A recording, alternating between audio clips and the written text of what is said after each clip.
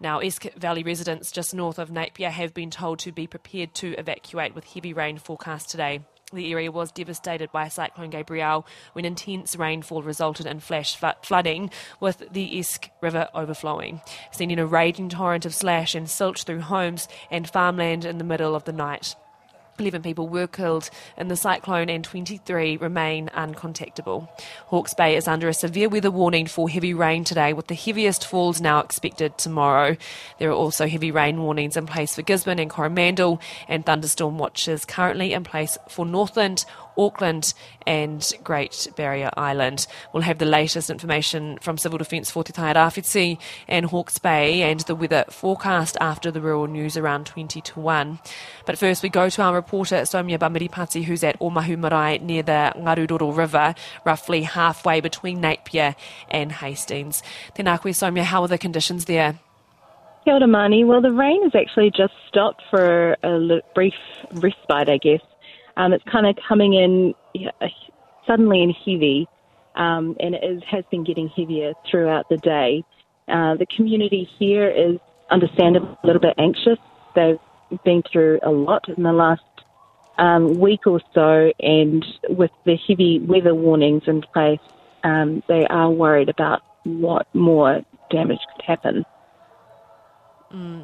Obviously, like you say, a lot of anxiety there. So for those 50 or so people who will be impacted, what do they need?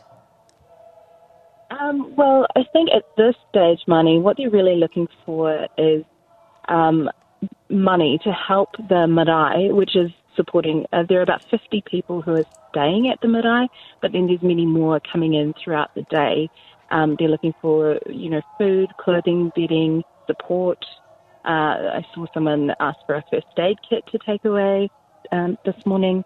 So keeping those supplies up for all these people who have been affected by the flooding, and quite significantly, it is all coming down to donations at the moment. In Omahu, they kind of rallied really quickly, and while they are starting to get support from the authorities, it's all coming a little bit too slowly to meet the immediate needs that people here have.